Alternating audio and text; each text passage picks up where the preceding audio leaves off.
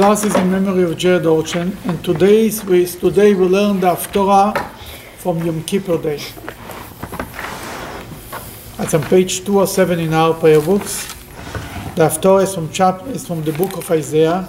It's in the middle of chapter 57 and all of chapter 58. Yom Kippur is a day that we fast.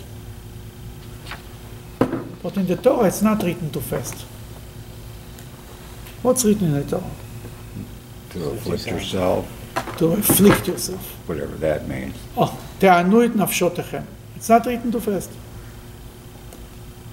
The rabbis tell us and how you afflict yourself by fasting. One of the places we learn it, what means the rabbi tell us? When Moses told the Jewish people to afflict themselves, they asked him, what does this mean? Then the first year you have to tell them what it means, right? Because afflicting yourself, you leave it up to the people. So the commentary, somebody will say, I invite my mother-in-law. Afflicting yourself could be whatever, everyone on his own level. Oh, well. God forbid. No, we're talking about their mother-in-law. We're not talking about ourselves. I'm a father-in-law too, and my wife is a mother-in-law. But we are not. It's only they. Then Moses told them right away what it means. But one of the proofs, so to speak, is in the Haftorah of today. I also think it's in the Parsha of last week. While I was reading the Parsha of the week, while I was reading from the Torah, Moses describes the story of the golden calf. How he was up in the mountain, they sinned, he came down, he broke. And he first writes, I was on the mountain for 40 days and 40 nights.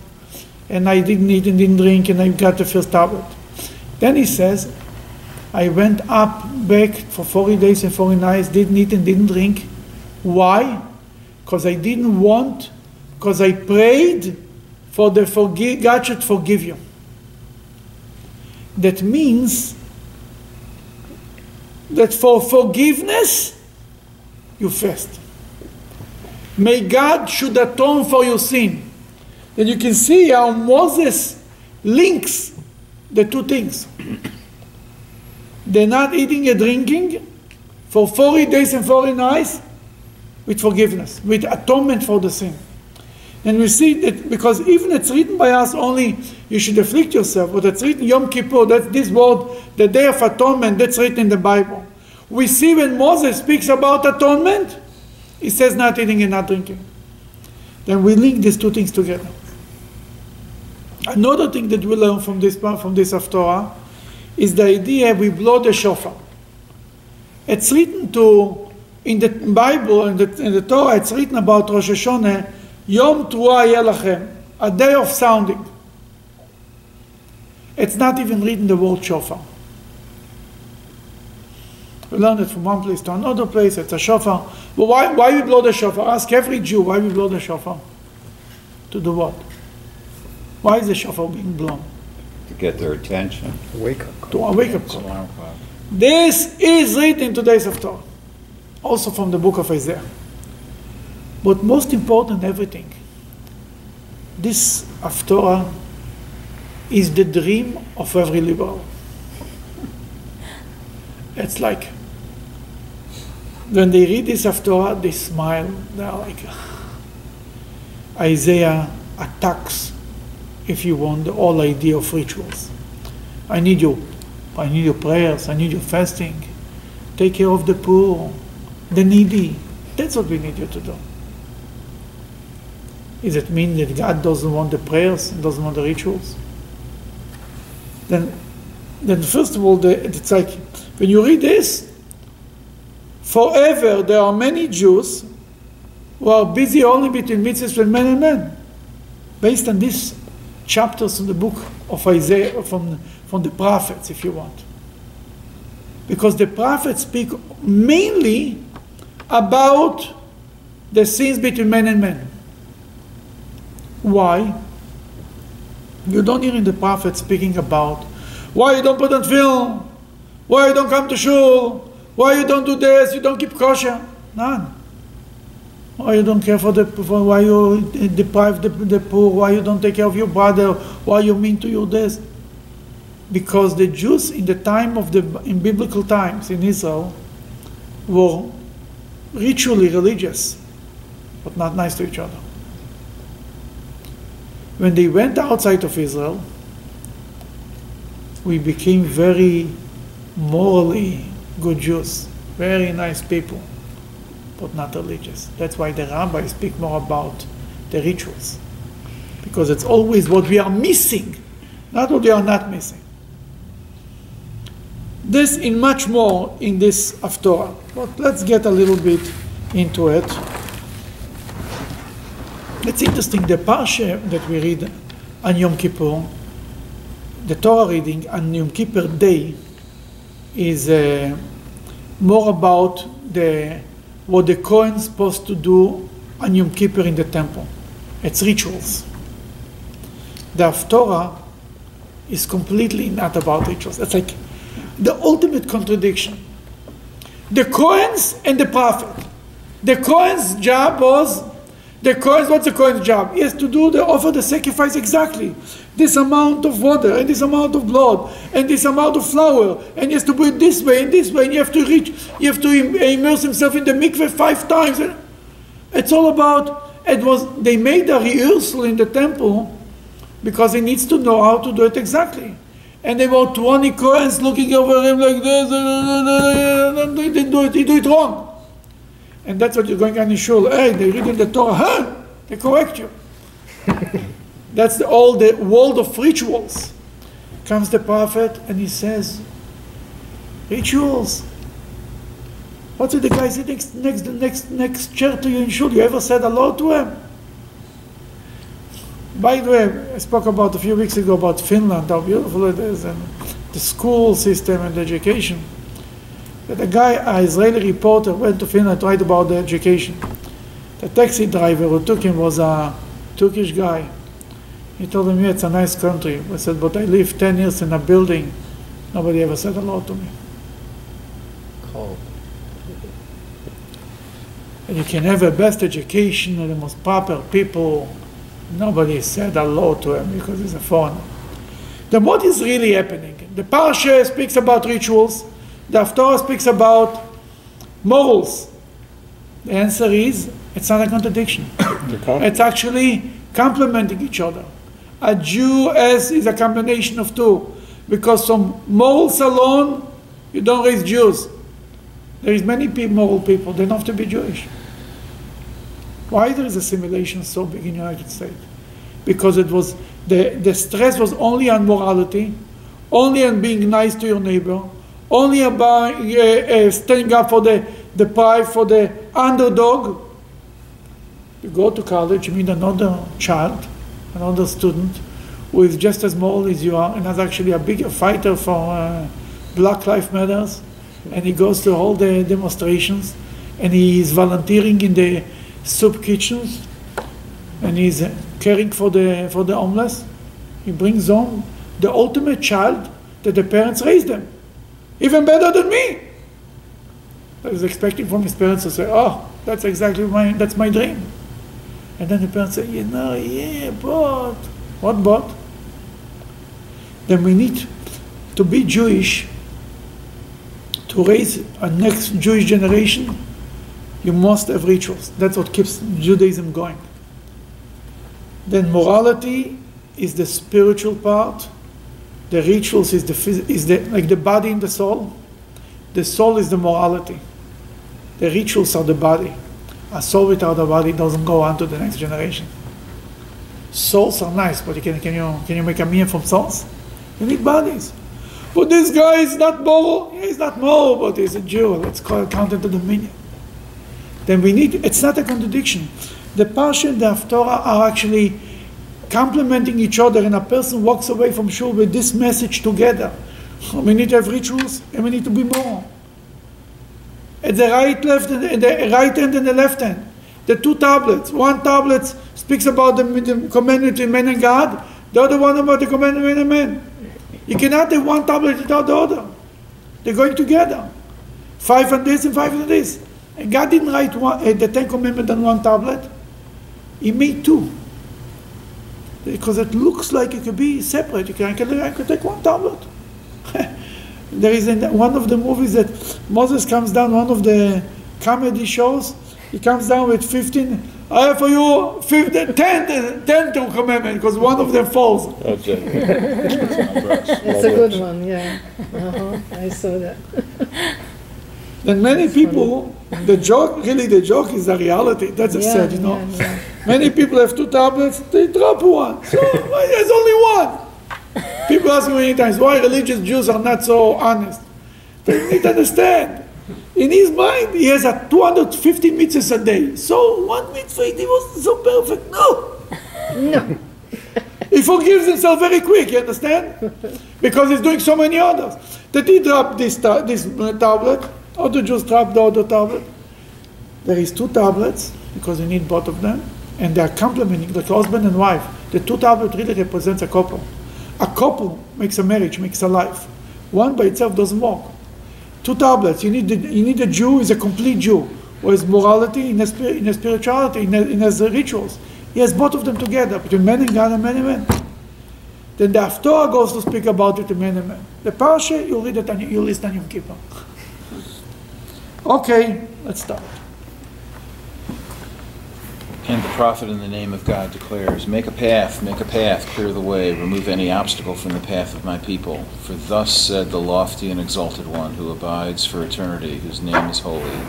I dwell in the supernal heights and in a holy place, yet I am with the brokenhearted and humble of spirit, to revive the spirit of the humble, to revive the heart of the crushed. Okay. First of all, God says, clear the path for my people. What means clear the path for my people? I'm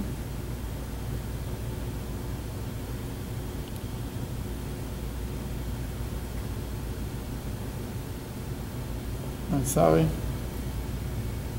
I'm trying to become more in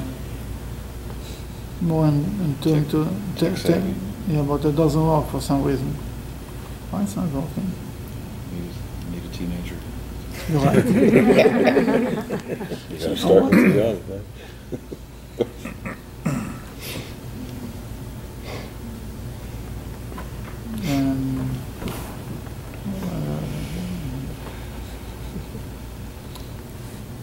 You'll give me a minute. You forgive me, right?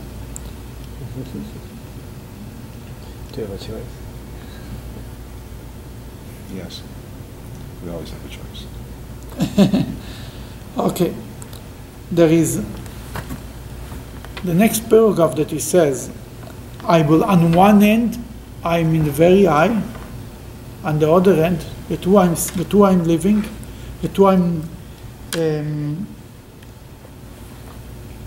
yet I'm with the brokenhearted and the humble of spirit. Where you can find God? In the brokenhearted. God is the lowest. There is another saying, we spoke about the underdog. There is a verse in the prophet that says, Elokim yevakesh et anirdaf. God will always be with the nirdaf, with the underdog. That's that the Jewish people naturally always cited the underdog. It's not because of their experience. Not only, because you remember. No. It's deeper than that. It's because we are like God. God is always with the underdog. Once the Rebbe spoke about, I remember that about going Sukkot to the jails. The Rebbe said that the Medrash says on this verse, God is in the underdog. Even the person who is the language in the Bible, the Torah doesn't use the word underdog. The Torah uses nirdaf. Nirdaf is mean why everybody pursues them. The guy who the pursuer and the one who is being pursued. The runner and the one you run after. And the Medrash says even the one who is being run after is the bad guy. And the one who runs after him is the right guy. God is with another. Means to say, doesn't mean that the guy in jail is the right guy. He's a good guy. He's a bad guy. But the bottom line is now suffering. That is with them. This sensitivity is straight from the Bible. That's why the Rebbe said, there is a Jew in jail. We have to go to visit him, to bring him a lulav, to strengthen his spirit. Doesn't mean he has to leave the jail. But we have to take care of him even in jail. Here, Rabbi Yochanan says something amazing. Rabbi Yochanan was the author of the Jerusalem Talmud. Rabbi Yochanan was the Rebbe of Israel in his time, in the time of in Talmudic times. His Talmud was closed 100 years before the Babylonian Talmud.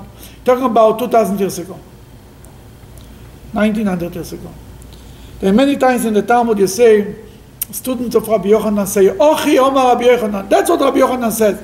And when you say, this is what Rabbi Yochanan says, it's like laying the law. Rabbi Yochanan says this, and there is no argument. That Rabbi Yochanan says, wherever you find the greatness of God, you find his humbleness.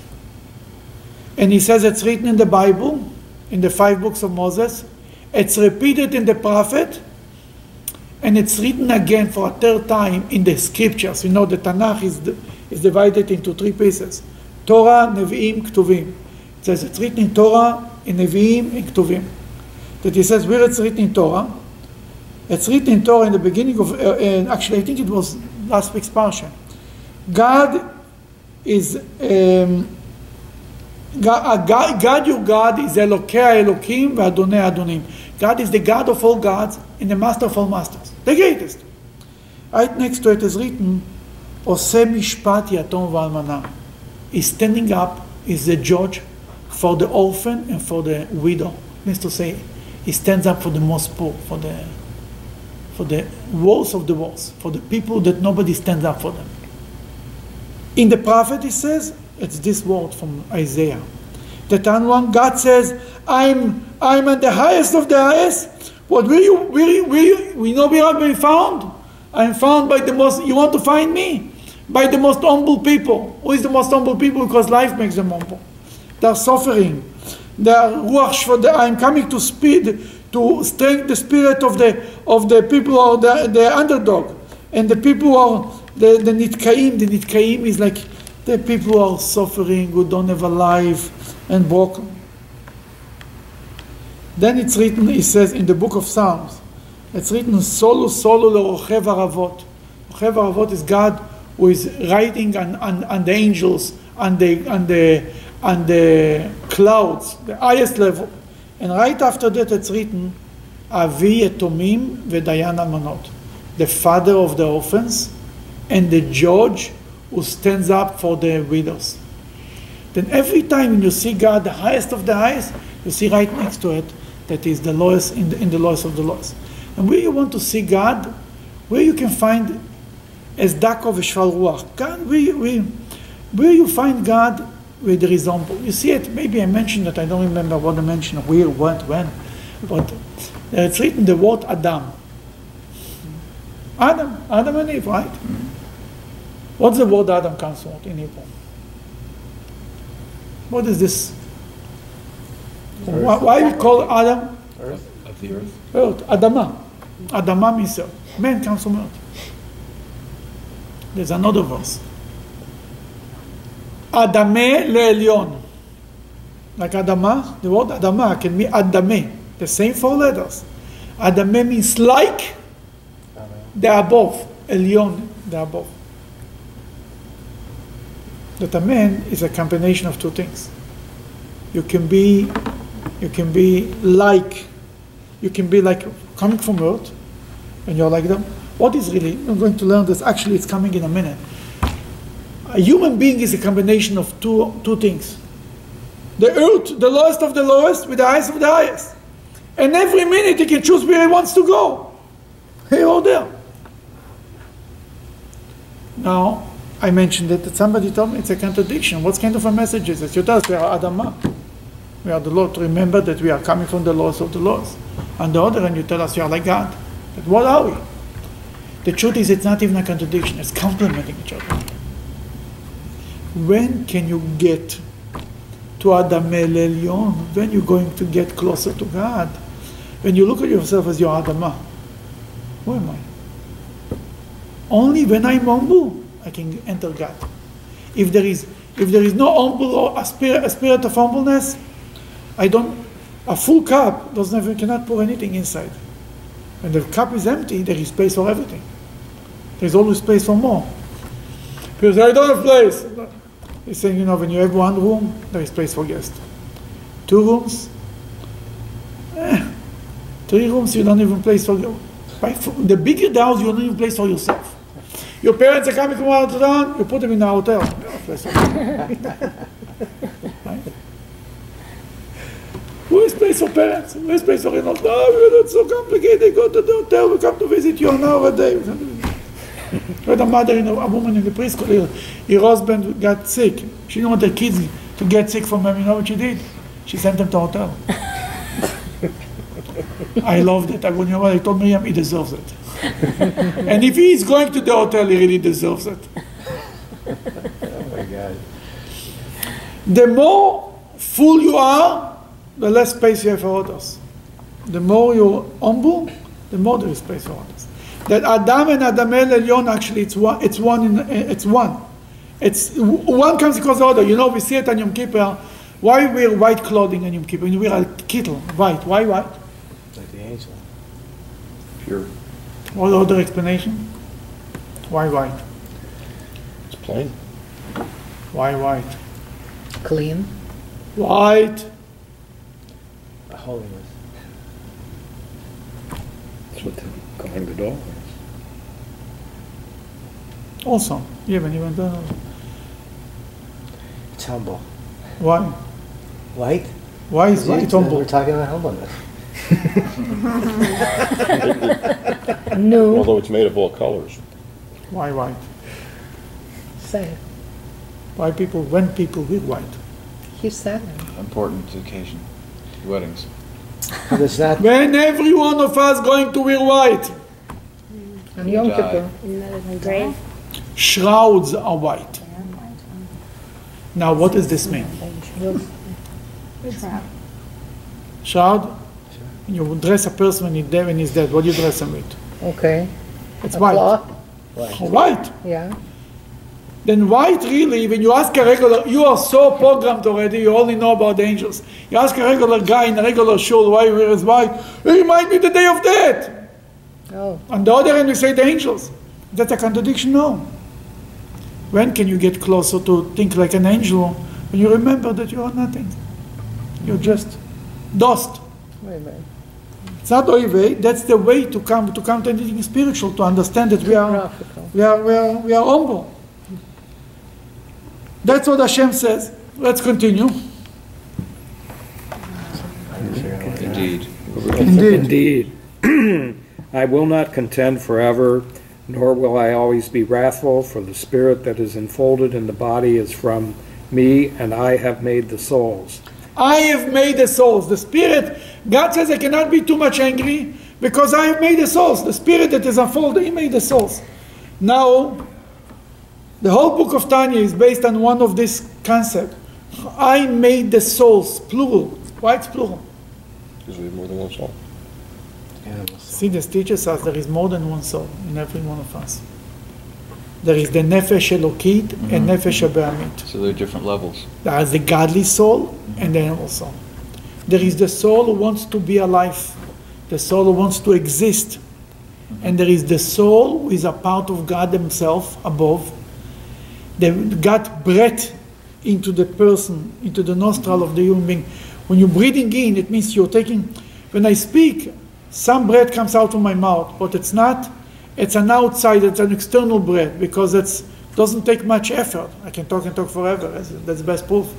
When you blow up a balloon, you get very tired, because it's coming from inside. That any other creation of the world is a breath of the world. God created the world with words, breathing. But He created, He breathed, it's written, He breathed into the human being, into Adam, a soul, that the inside of God came into him. This soul is a part of God above. And every one of us has two souls. As the animal soul that wants, not necessarily bad, the desire to exist, to be alive. Just with the godly soul, you might die because you fast a whole day for Yom Kippur. You make Yom Kippur every day. You want to be closer to God.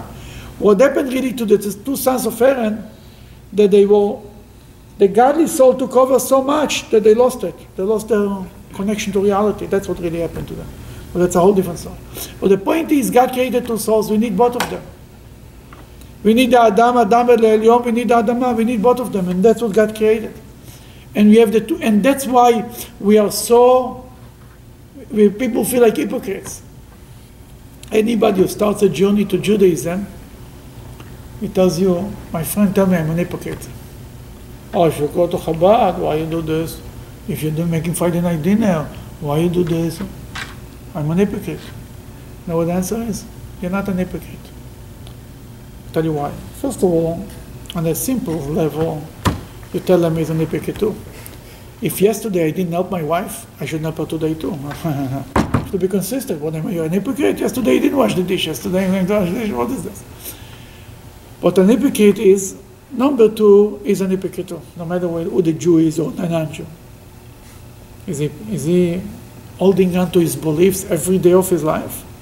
Every day? I can find it one day he went a little off.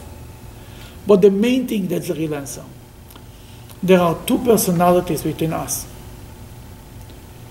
It's not like the same person. We are not schizophrenics. Don't have split personalities. We don't know what we want. There is two forces within us who are trying to take over us. It's the godly force wants to use us for good things, and the animal force wants to use us for bad things.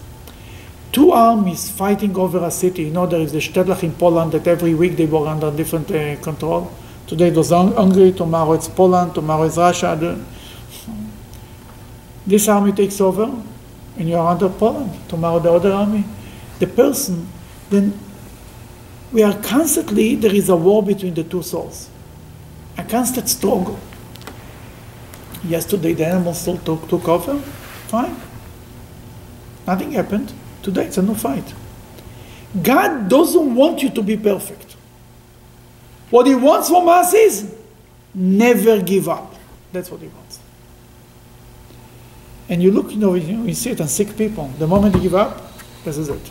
It's a matter of a day or two. It's not giving up. We don't even, but if God wants us to be righteous, he wouldn't give us only a God. God never wanted you to be righteous. God wants from you the fight. God wants people who are fighting, fighters.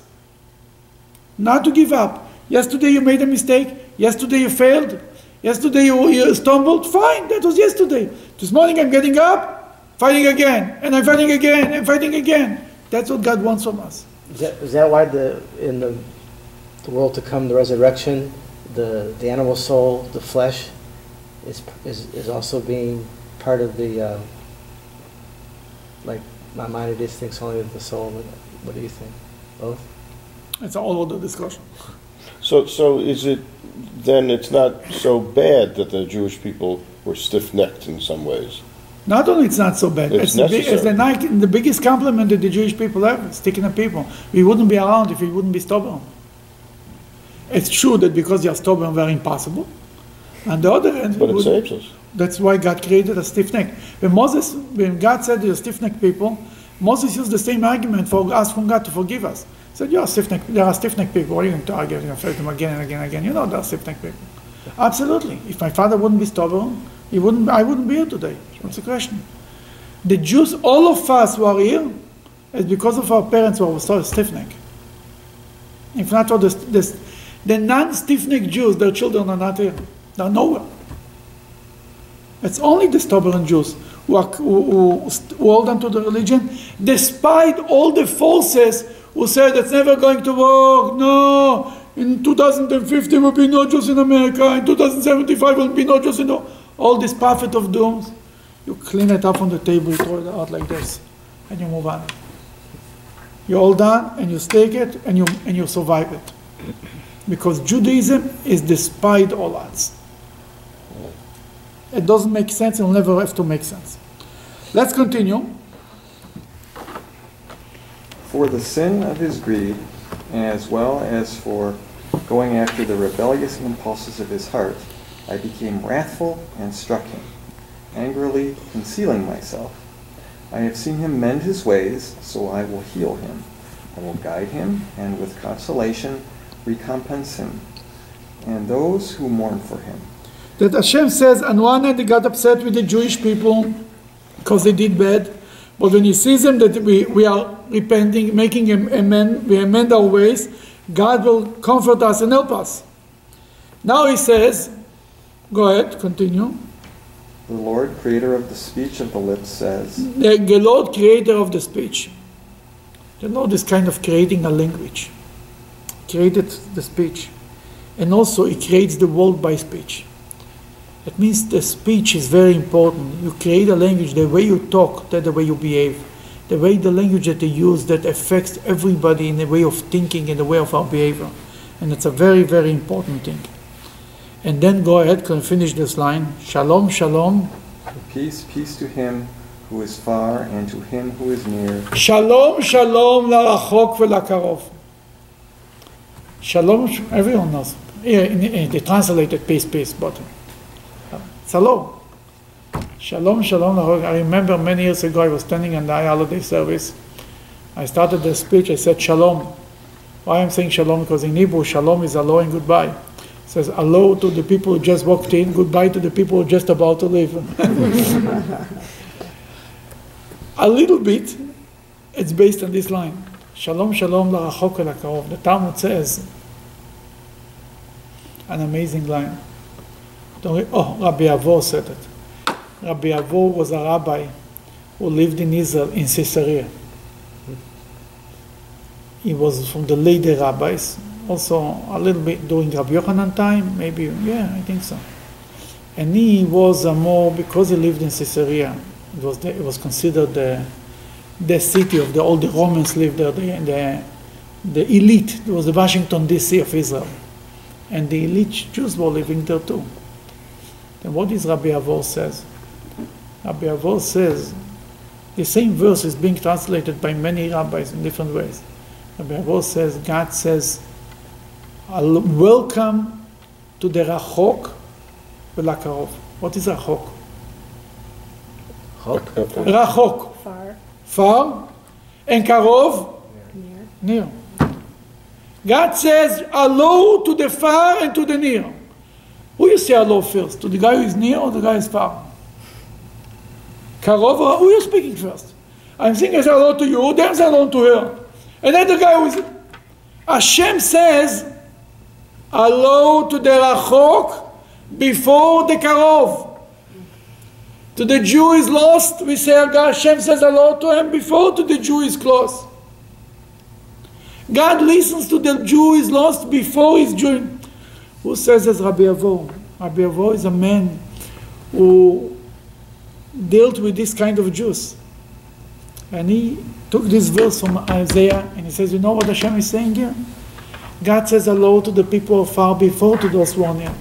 That's what God is saying. L'rachok v'l'karov. Then many Jews come to Shul on Yom Kippur.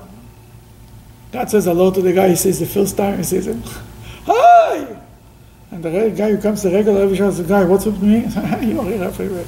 It's like you missed the one that's and the one is close, right? What? You missed the You person. missed the one who is far, but the message is not only about God, it's about us to go out and reach out. Really, that's, if you want, that's the message of Chabad. The Rebbe is to walk, is going to Fabringen in 770, and he saw one Jew who looked a stranger, out of place. He got the attention. The rest of the black hats, get them out. Just for decoration. L'rachok v'l'karov. That's what the prophet is saying. The Jew is far. That's what you have to bring him in. And Rabbi Abo spoke from his experience. By the way, he was the one who once spoke about it. That's online, a whole class. He created the way we blow Yom Kippur, blow Rosh Hashanah, the shofar. He established the system, everything. That's all. But Hashem says, I'll give shalom to the far and to the near, and I will cure them. Go ahead, continue. But the wicked are like the raging sea, which cannot be still, and its water whirl with and mud. There is no peace for the wicked, say my God. There is Cry no peace for aloud. the wicked. It means to say they cannot find peace. They are not happy. People want more and more and more, and they cannot find happiness. They think they'll do this, they'll travel, they'll go on the moon, they go there, they go on the sun. And the earth is too small, then they go on a cruise, they finish a cruise, they'll try biking, they finish biking, they try the other. Every other 2 years is another hobby. They don't find happiness. Because you have to find, happiness is in spirituality. Happiness is right here, not anywhere. Many Jewish kids go to the Dalai Lama and they go there and they think it's in their own backyard. Mm-hmm. Okay, now God is speaking, so to speak, to the prophet. What is he telling him? Cry aloud, do not restrain yourselves. Raise your voice like the shofar, and tell my people their transgression, the house of Jacob their sin. Okay. קרא בגרון. Cry aloud with your throat. The throat is the one that can be louder. Do not restrain yourself. Don't be afraid. Raise your voice like a shofar.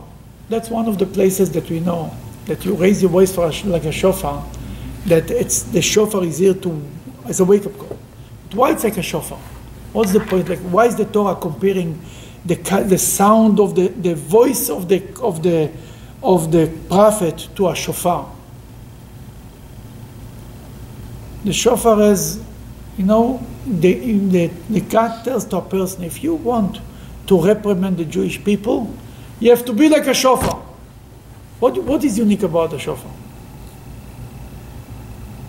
Its sound is primal. It's a simple sound, first of all.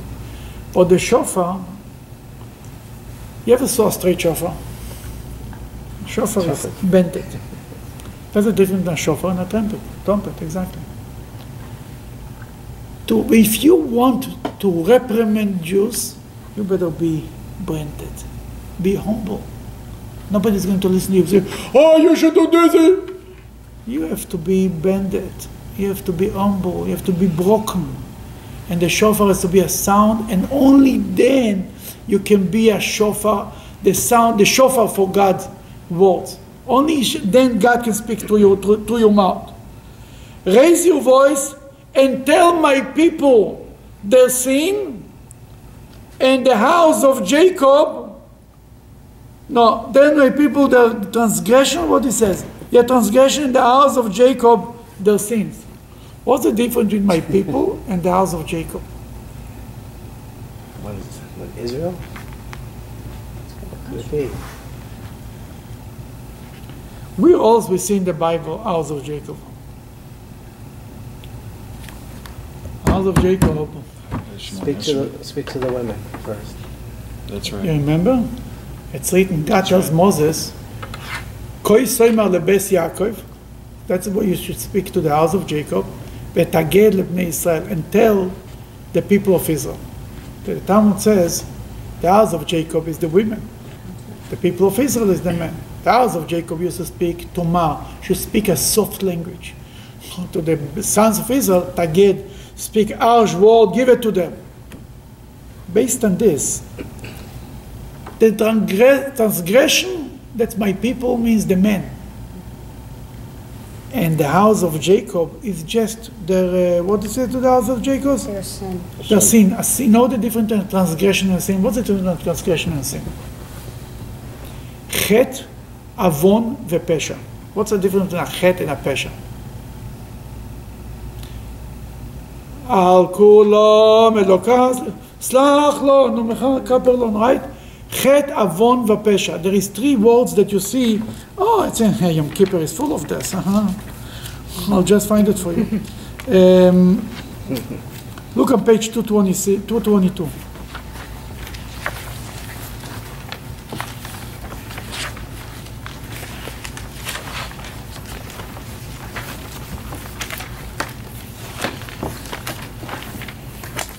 It's in many places, but this is one of them. The end of the first paragraph, 3 lines before the end. To have mercy on us and forgive us on all our sins, grant us atonement for all our iniquities, and forgive and pardon us for all our transgressions. You see the difference? Transgressions, sins, and iniquities. There's a sin, there's an iniquity in the transgression. What's the difference between these three? Then we'll talk about the main two. transgression and sin. Transgression is something that I do purposely. I did make a decision to do it wrong. Sin, chet, is a mistake. I missed something. Even iniquities is a mistake, but chet is even more. I didn't do it completely. It was inadvertently. I didn't mean to do it. It was an accident. It was a mistake. I didn't know enough. And God says, to the men, you tell them their sins, their transgressions, what they purposely did wrong. Beit Yaakov, the house of Jacob, if they did anything wrong, it's just a miss. They missed it. Well, the house of Jacob was the sins. Do I? But the transgression is the man. is stronger than the sin. Much stronger. It's also in the. I thought it's That's what I thought. I always heard that. There is it's in the prayers from Yom Kippur and the Amidah from Yom Kippur 1,000 times. I just don't want to make you. It's for the sin of this and the sin of this and the sin. For the sin, that's all chet. That's the El Chet. That's it, al chet is only for the sin, you're right. But what I mean to say is, you can see that's the introduction to the al chet, what I just told you. That's because you It's right here. can rectify the sin 22, easier yeah. than a transgression. Yeah, that's what I showed you. Yes. Is that why? What? Is that why? Because you can rectify a sin easily than a transgression. Sure, a transgression is much more serious than a sin. The El Chet and the Shon Esrei. Yeah, the same thing. That's what I showed you before. There's also the introduction to the Al-Chet.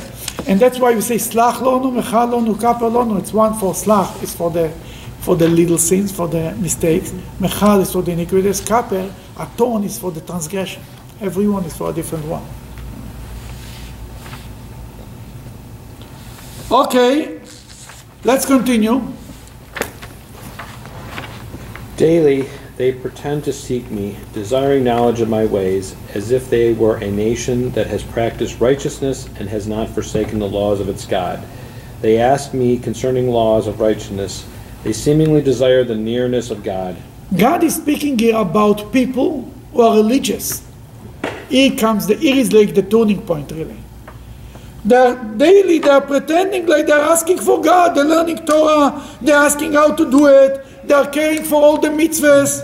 Religious Jews. They look like they want but why they do it? They want the closeness of God. It's all about them motivated because they want to be closer to God. And then because they do all the right thing, they come to God, to come to the prophet with a complaint. What's the complaint? Continue. They ask, why have we fasted, and you have not seen, afflicted ourselves, and you have paid no heed? Behold, on the day of your fast, you pursue your affairs, and you forcibly exact payment of all debts to you. Okay. First of all, the first half of the verse teaches us that fasting and afflicting goes together. You understand? Why we have fast and you didn't see? Why we afflicted ourselves and you don't know? That means here is the commentary to affliction. What is affliction? Fasting. But it seems like there's fasting, but there's also afflicted ourselves. Is there something else? No. You made that, yeah. Like maybe not drinking? No. Eating and drinking is all a part of fasting. Not wearing leather shoes is afflicting. Not having relations, not to take a shower, that's only a part of the affliction. Then it says that they complain why we are fasting. We do all the right thing, we are fasting, and you don't even listen. What's going on here? Something in the system doesn't work. That the second half of the verse, God is answering to us. On the day of fasting, you are pursuing your needs, right? What is he saying now? Where is it? Behold. You pursue your affairs, Yes. forcibly exact payment of all debts to you. You are collecting payments from people that you cannot afford it. Continue. Indeed, you fast for quarrel and strife, and to strike with the fist of wickedness. You do not fast in keeping with the spirit of the day, to make your voice be heard on high. He speaks about eating with the spirit of with the fist. What do you do with the fist on Yom Kippur? He says, guys, you're making this, you're doing this. You care for Jews. You think that's the fasting that we need? That's not a fasting that I need. And now it comes to the punchline. Go ahead. It is this way that I would choose for a fast, a day for man to afflict himself. It is to bow down his head like a bulrush, and to spread sackcloth and ashes under him. Do you call this a fast, the day of pleasing the Lord? Rather, this is... Well, then all of this is a question mark. This whole line. This is the fast that I'm choosing? A day a person should fast and go around like this? Go with ashes on his head and a sackcloth? Is this a day of pleasing God? A day that makes God happy? Here is the answer. Here is the fast that I want. Go ahead. Rather, this is the fast that I would choose. Loosen the fetters of the wickedness, undo the bonds of oppression, send the crushed to freedom, and break every oppressive yoke. You see, God doesn't say, I don't want fast. But He says, I want a fast that is covered with actions. That you can back it with good behavior. That's a fast that I want. You know, it's the same thing it was about sacrifices. The Jews used to make sacrifices, and you hear from all the prophets, from King David, from Samuel. Samuel tells Saul, when Saul was offering sacrifices, didn't listen to God, what he tells them, God needs his sacrifices. God wants people to listen to him. That means that God doesn't want sacrifices. No, God created the sacrifice. God is in the law. I want sacrifices, the right sacrifices. I want a fast, the right fast. I want prayers, the right prayers. If the prayers are instead of the behaving, if the fasting is a cover-up for not doing good, right, if sacrifices are not backed up by good behavior, I don't need it. I don't want it. It makes me nervous, it makes me angry. Not only it makes me, but the same thing he says here. Here is the type of fast that I want. Doesn't mean people take it to the other extreme. Oh, we don't need fasting, you just need to be... No, God doesn't say you don't have to fast. God says you have to be a mensch and to be religious. Both of them. Continue. Indeed, offer your bread to the hungry, bring the wandering poor into your home. When you see someone naked, clothe him, and do not turn away from your own flesh. Wow. Give, simple as that. Give to the poor, food to the hungry. Very simple. But you know what? Most of the people that we know, most of the Jews, our neighbors, are not hungry, right? Nobody in Solomon is hungry. It's a fact. We have a obesity problem in the state. Hungry people do not have obese problems. It's a fact. In Russia, people were not obese because they had nothing to eat. They were skinny. Obesity is a problem, but it's not a problem of hunger. Yeah, because they're poor, they don't have food. I know all this. Nobody is hungry. That's a fact. 99% of the people are not hungry. Finished. Get it to people should get it in America at least. Thank God, Baruch Hashem, most of the people are not hungry. What does this mean for us?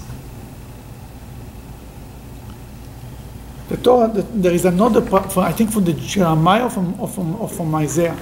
He says, there will come days, nobody will be hungry for bread. Lo ra'av lalechem v'lo tzama lamayim. You're not hungry for bread and you're not thirsty for water.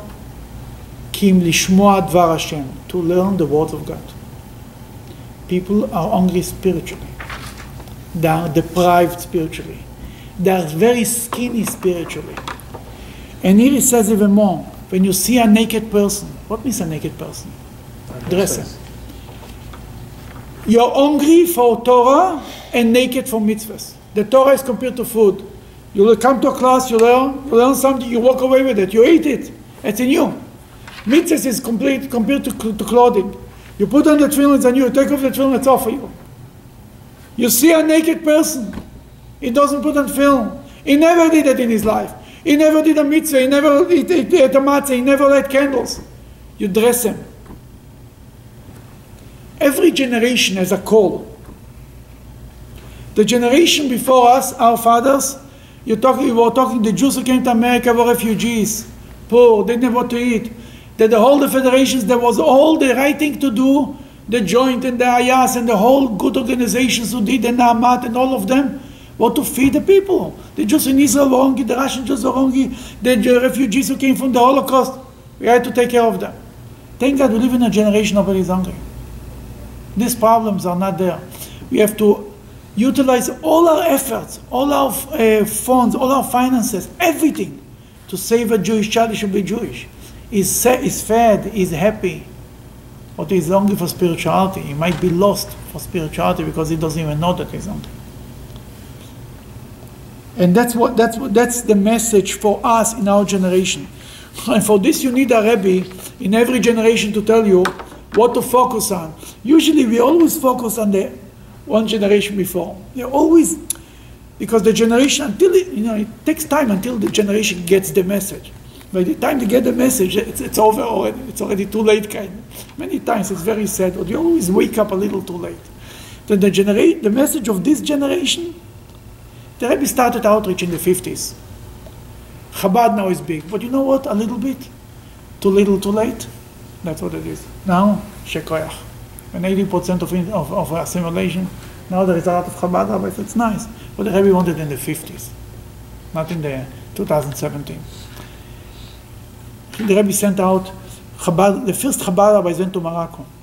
There was a lot of Jews there, huge poverty, and he saved a lot of Jews to Yiddishkeit and everything.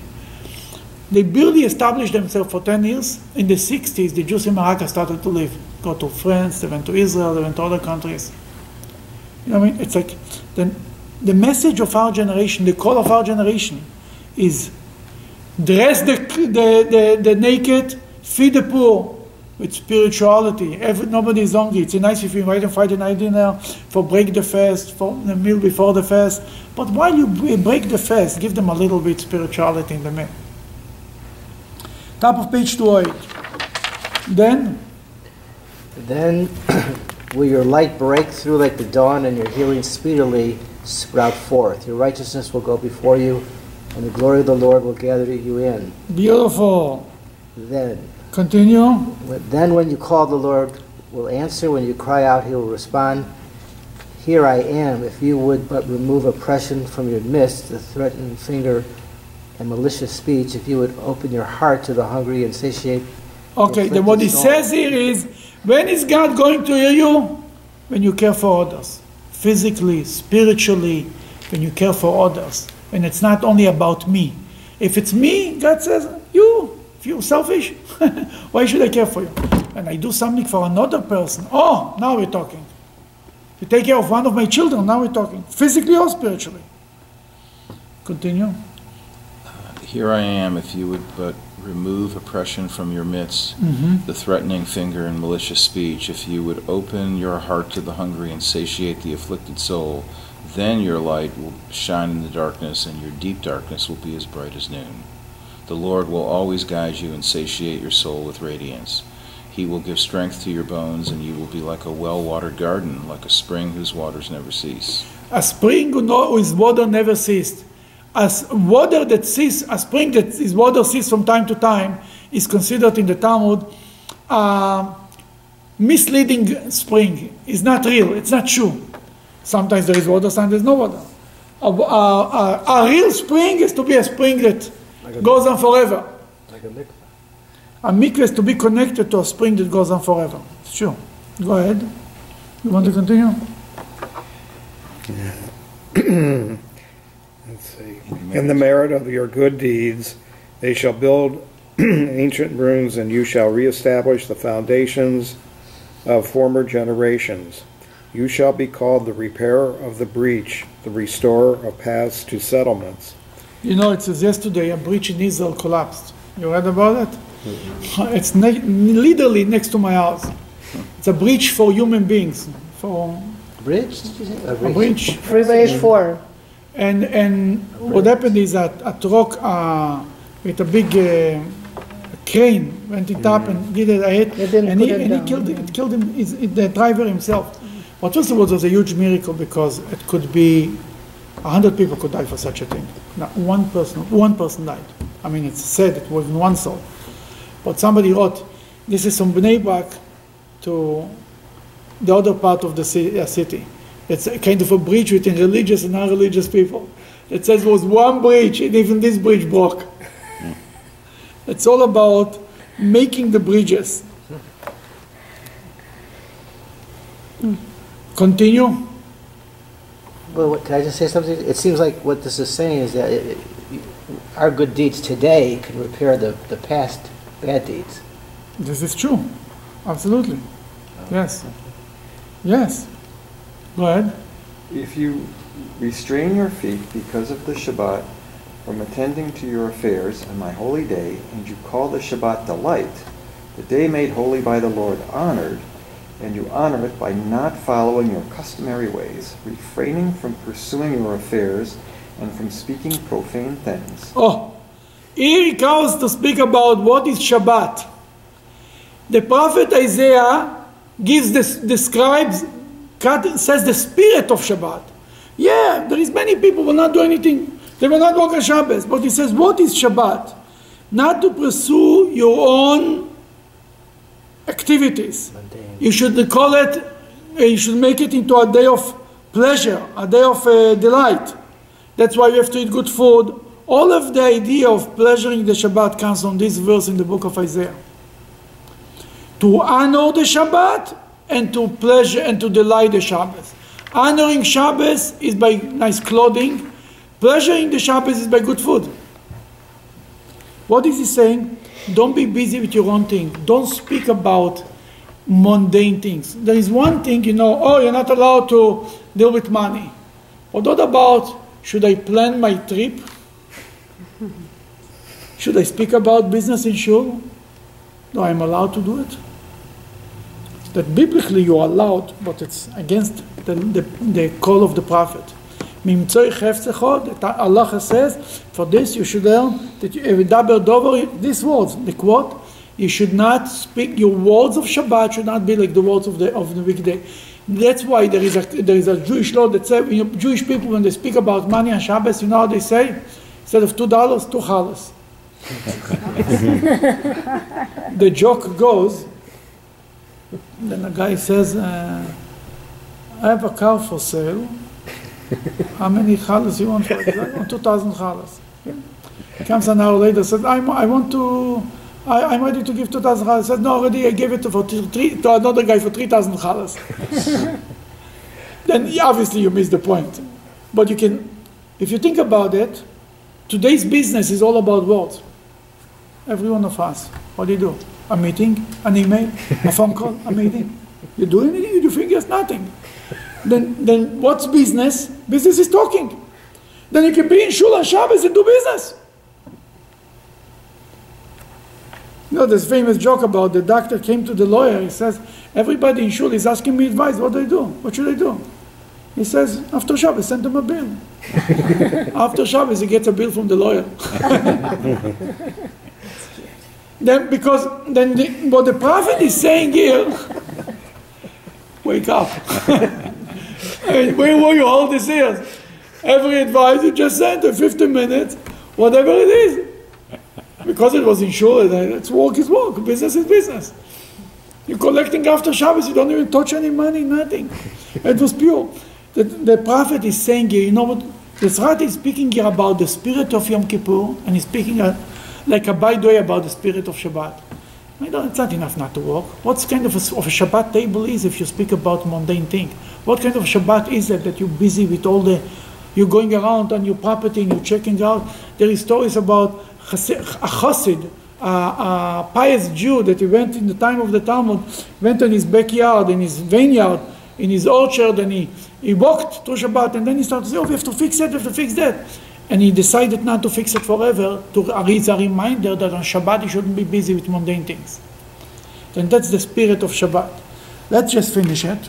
Then you shall delight in the Lord, and I will make you ride on the high places of the earth.